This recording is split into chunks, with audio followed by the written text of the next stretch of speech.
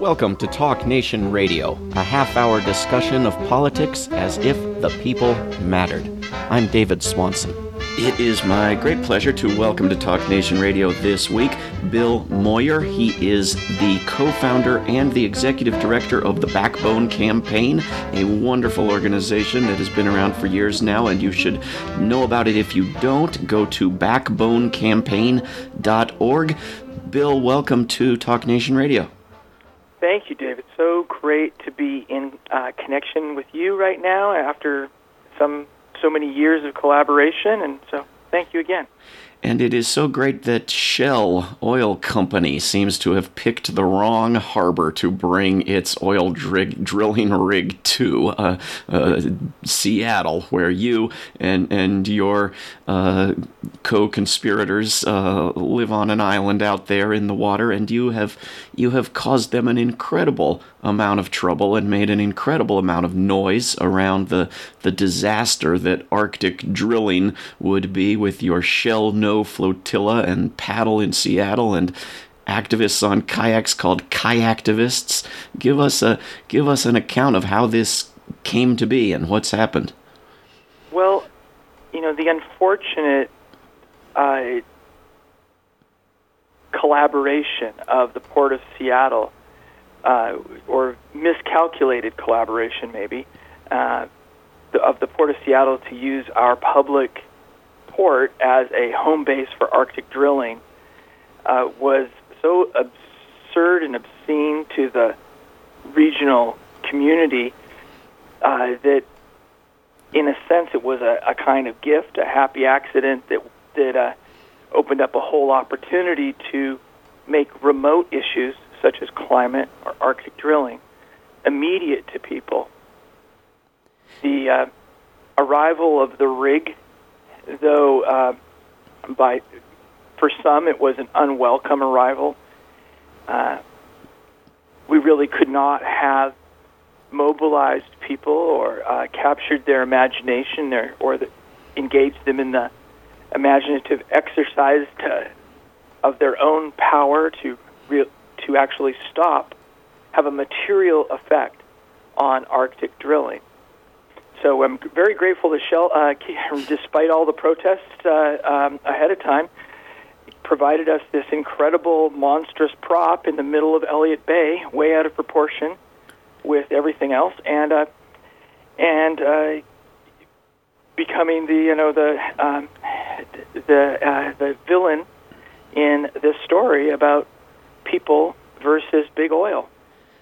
It makes me wish that radio had images. People can go to talknationradio.org and go to backbonecampaign.org, but there are these incredible images of hundreds of activists in bright-colored kayaks going up against this oil rig that looks like something from outer space, and holding up your signature giant orange signs spelling out your messages. How much news has been made by these images, and what have you actually accomplished in terms of blocking Shell's activity? Well, the amount of media attention is almost incalculable. It's been massive. I think that we've captured a moment, not because of our own brilliance, but because of just the fates, and so people were ready for this David and Goliath confrontation. The colorfulness, the beauty of being on the water, the juxtaposition of these kayaks with this monstrous rig, and all it represents is sort of they have no choice but to, the mainstream press has no choice but to cover it. It just can't help itself.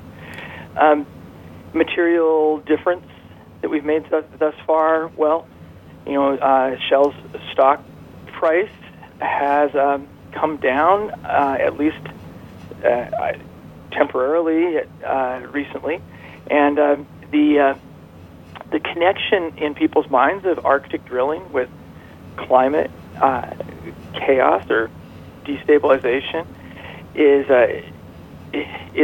inescapable now. We can't untap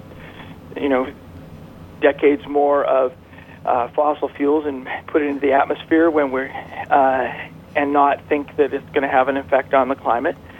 So that's inseparable. The idea, after all of these other spills from Santa Barbara to the Deepwater Horizon to Exxon Valdez, the idea that we could put something as treacherous and dangerous up in the Arctic and keep it from doing ecocidal damage is obscene to people, considering we can't control it in much friendlier territories. So those things are all making a big difference in the political mindset around where are we as a society, as a people on this planet in relationship to fossil fuels. The political calculus, I like to think of politics as the art of the possible and calculus as the mathematics of changing variables. And we don't get anything by just asking politicians for stuff. We only get results when we shift the social, economic, political variables. Well, we've certainly shifted the variables, and we're changing the political calculus, increasing what's politically possible. We're not there yet, though. This is all part of a strategy. See, going out on the 16th for our family-friendly flotilla was a key piece of inserting in people's imagination their potential to stop this rig from going to the Arctic.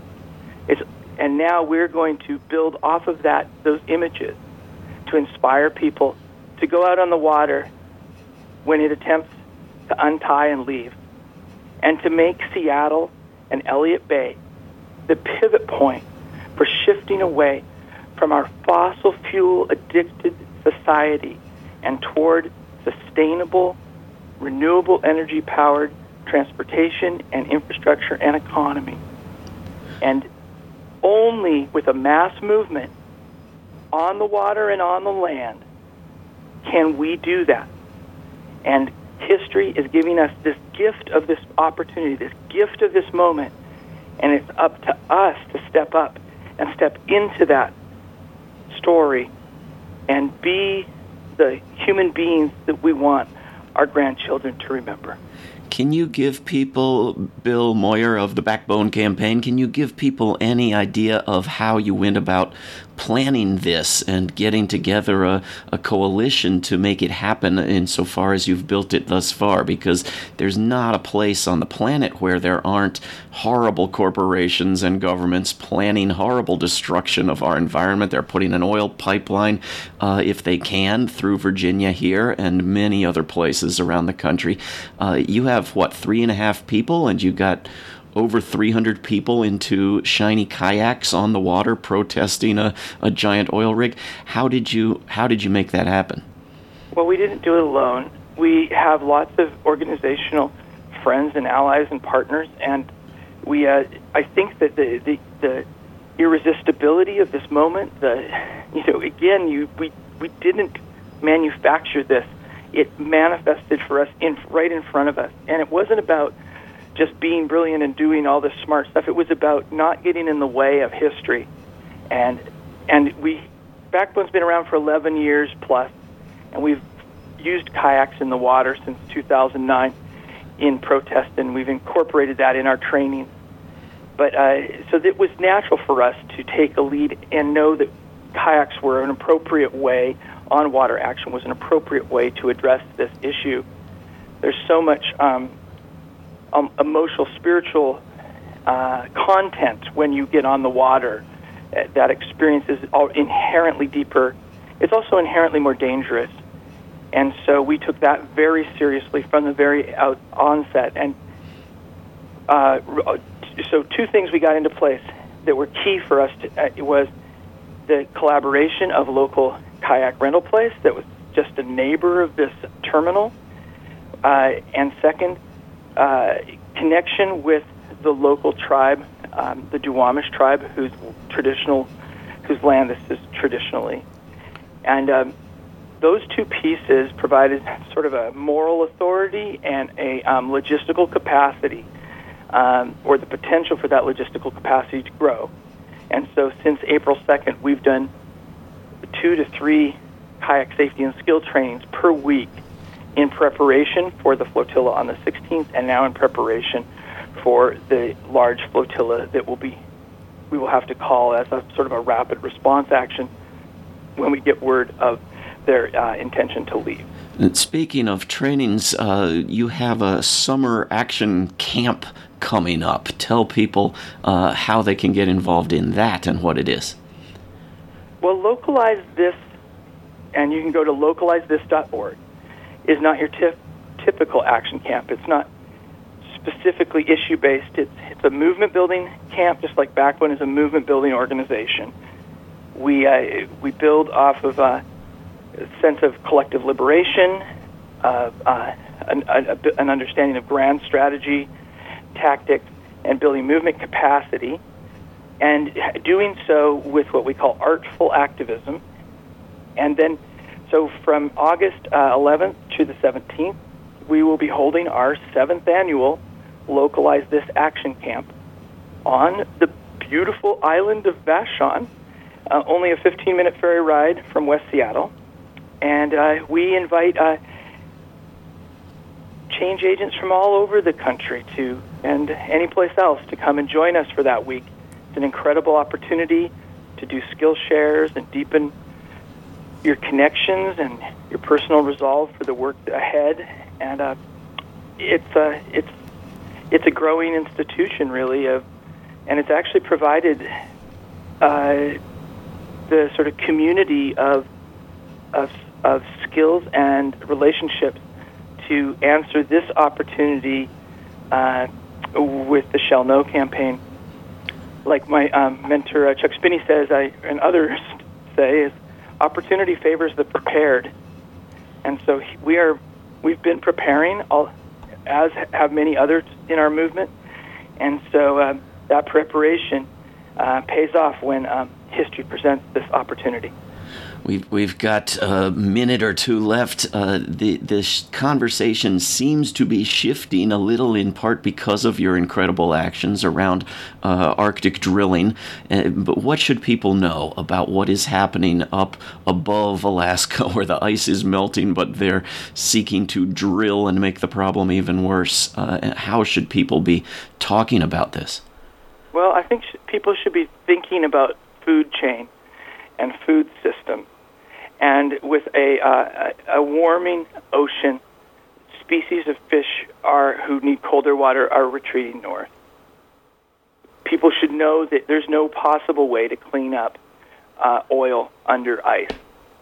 That people should realize that the life source of some of the very few remaining healthy fisheries on this planet rely upon the healthy Chukchi and the Arctic Ocean there. We need Arctic Ocean, the Chukchi Sea, and all of that northern sea. I'm not a marine biologist, but I've been listening to a lot of smart people about this, and it's besides one of our guests here was the Inupiat elder George Edwardson, who spoke about the food chain just for his own people and their subsistence, and the reliance upon the small fish to feed the sea mammals, to feed the whales, and that's how they survive.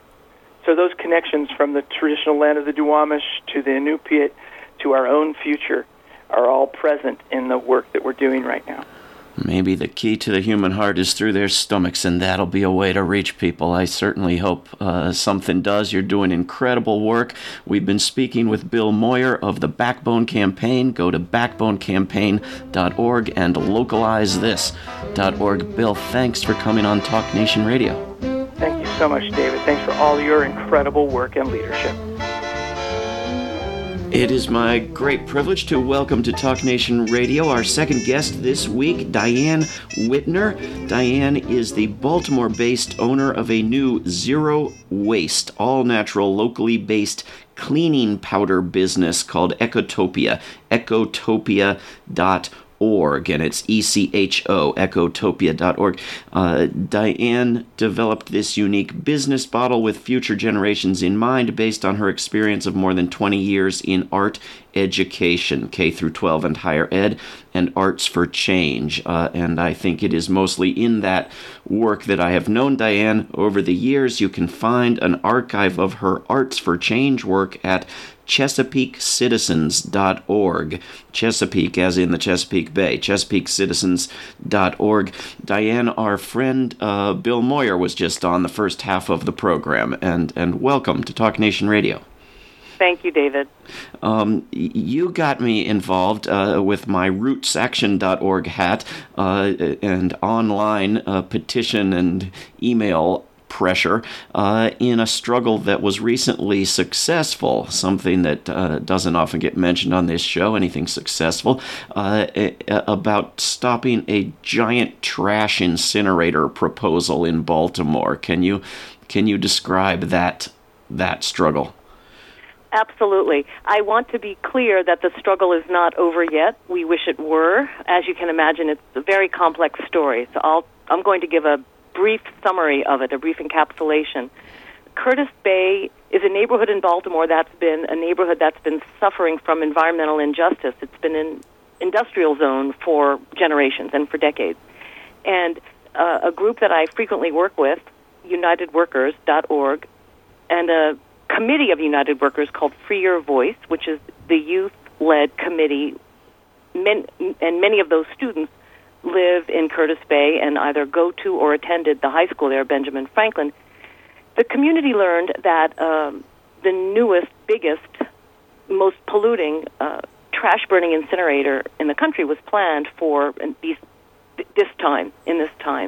And many people from around the state were asked to participate in making sure that this didn't happen. And I was one of the people honored to be asked to be on the so-called dream team for the Stop the Incinerator project of Free Your Voice group. Where we are now, David, is that our campaign, one phase of the campaign, which just ended this last April, was to get 22 public entities who had agreed to buy dirty energy from Energy Answers, which is the name of the Orwellian name of the company who was going to build the incinerator. These 22 entities had told Energy Answers that they would be happy to buy dirty energy from the company. And our job, we decided that a politically strategic thing to do was to pressure them individually and in combinations to cancel their contract. And most, if not all, of these public entities have now canceled their contract for purchasing dirty energy from the incinerator. So we are off to a good start.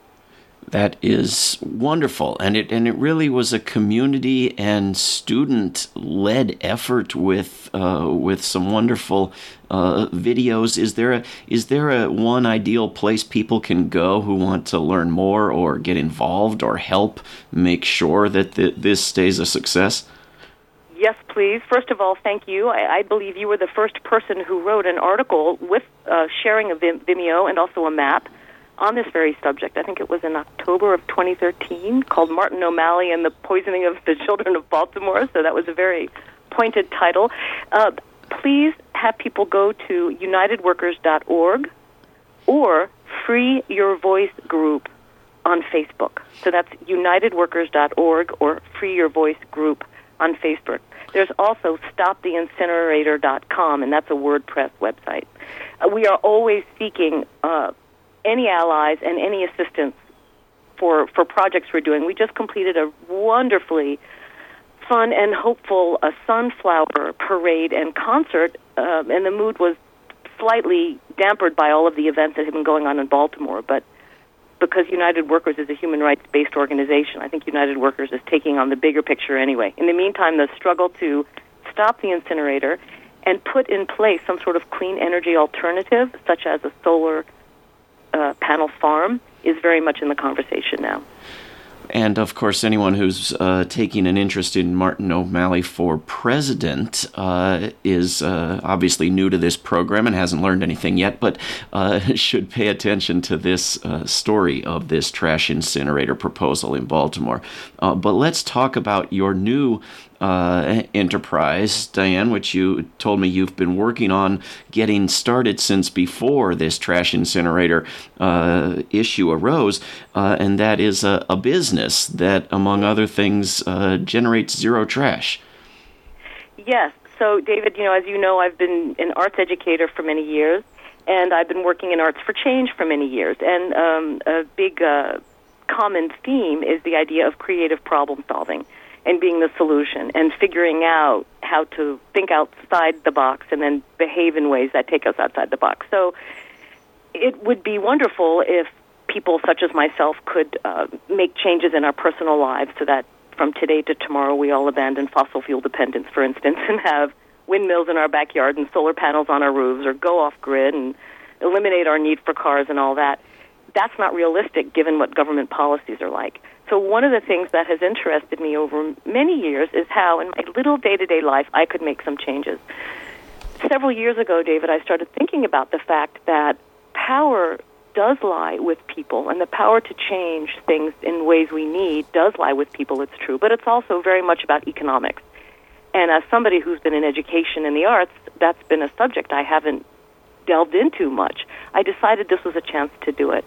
So I decided that I was tired of all the plastic that was entering into my house based on stuff I had to buy, because we know that plastic is a byproduct of fossil fuels. And everybody's beginning to understand we need to turn away from fossil fuel culture. I began to experiment with more affordable and zero-waste opportunities to just make cleaning powder products in my home. I admit there's an irony to this because I'm not somebody who's very interested in being a domestic goddess. I don't stay up late at night thinking about this subject. It's not particularly sexy. But what I found, David, was that if I looked outside to my little garden, which is a small garden, I could find all sorts of ways to take advantage of nature's abundance in my small garden, incorporate some beautiful fragrant herbs from my garden into the powders, and have them suddenly be useful and actually delightful to use. And another thing that's a big interest of mine is to imagine an economy and even small businesses all working together, none of whom are just trying to be less bad, but businesses that are actually trying to be beneficial toward the environment, toward making our planet healthier, to building biodiversity. So another thing that has been an absolute treat for me, and it's been a steep learning curve, is that I grow native perennial wildflowers, again, in my teeny garden. And what happens is you understand that nature has so much abundance and such grace and has such genius that it's fun to figure out how to incorporate all of that into what we do. I took native perennial flower seeds from my gardens and turned them into homemade paper that are now my labels. So not only are we using all natural ingredients that smell wonderful with herbs from my garden, for every sale that I have, we're going to be increasing biodiversity by planting these seeds. So it's imagining a completely different kind of economy than the one we have in this bioregion. So you can even on a very small scale. So you can plant the label? Yep. I call them seed rounds. Yeah. Wonderful. And so what's wrong with commonly used cleaning products? Why not just put them in better containers? Why make new ones? And on the other hand, what's wrong with my approach of just leaving your house dirty?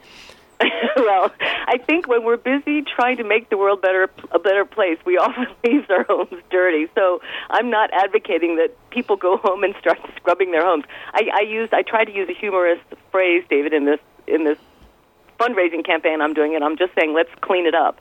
So, we can also imagine cleaning up our bioregion while we're using different kinds of products. The one thing to keep in mind is that this is a micro solution. And it's not a sexy solution. It's not large scale, like I said, in terms of transforming our energy use. But it's still important. So, for instance, when we buy things from faraway places that were made in faraway places, whose containers were perhaps manufactured in places such as China, what we're doing is we are robbing our local economies of our money, our hard-earned money. And we actually need to learn at a societal level and at a smaller scale to recirculate the money that we earn and the money that we spend into our economy. We have a struggling economy, as you know, at the national level and all the way on down to the local level. And by making things and purchasing things that are local or regional, we wind up helping ourselves. And by having a zero-waste culture, which I'm sure humans did for millennia, up until the post-World War II period, we don't need incinerators and we don't need landfill. And they both produce toxins. And the public health costs of pollution, those are costs we know very well and that we bear with great with tragedy, really, with tragic results. So Ecotopia, and again, it's ECHOTOPIA, ecotopia.org, is going to make products that can only be purchased in the Baltimore, Maryland area, I take it. Are you able to advise someone or set up a franchise for someone who wants to do something similar in their region? Great question. It's too soon to know. I hope to do that. I hope to have my teeny company participate in something that many of us are calling the solidarity economy now. But once I've gotten established and I've raised enough money for my startup funds, that's certainly something I'll think about. And you have an Indiegogo campaign set up to raise money for this now? I do, and thank you for asking. I have never done this before because I've always been in the nonprofit universe, but as I said, power sometimes has to do with economics. So under Indiegogo, you can look up Ecotopia, ECHOTOPIA, and that would be wonderful if people were to help us with this. This is unless the Koch brothers come through, as we're expecting. Right. Yeah. I'd be surprised. I once did a political theater action in relation to the Koch brothers. Not that they'd find it, but anyway, yes, it would be fun if the Koch brothers helped too. I certainly hope they have found it. We have about a minute and a half left. You mentioned a poem you wanted to read a bit of. Is there time to fit that in here? Absolutely. So you and I know one another from some years back, David, and I respect your peace work so much, and I'm so grateful for your having participated in the Backbone Campaign Progressive Cabinet Project that Bill and I did for so many years. And there's a gentleman who was a poet named Joseph Brodsky. He was a Soviet dissident poet. Sure. And he wrote a poem called New Life. And the reason I thought this poem might be interesting to you is because it links the idea of our imagining the world we need with the importance of the material objects that we surround ourselves with. After all, we are in bodies, and we are physical bodies that move around in physical places. So the poem is called New Life. And I'll just read the beginning of one stanza, and then I'll jump to the end of another. 45 seconds. Okay. Imagine that war is over, that peace has resumed its reign. Each thing is vulnerable. The very thought about a thing gets quickly forgotten. Things are, in truth, the leeches of thought. And this is why it's important to have all the material things in our lives, including something as seemingly insignificant as our cleaning powder products and their containers, and all of the things we surround ourselves with be part of life's grace and genius and enhancement. It is. I'm going to put that poem at talknationradio.org along with the other links. It is so wonderful that you are doing both the political and the local, and you are doing it with artistry. Diane Whitner, thank you for coming on Talk Nation Radio.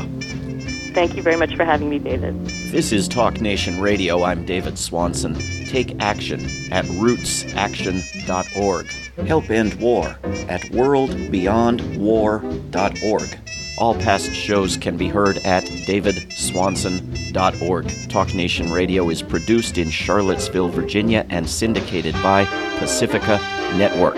If you are listening to a non-profit station, please support that station. Talk Nation Radio is funded by contributors at davidswanson.org. There is no way to peace. Peace is the way. Until next time.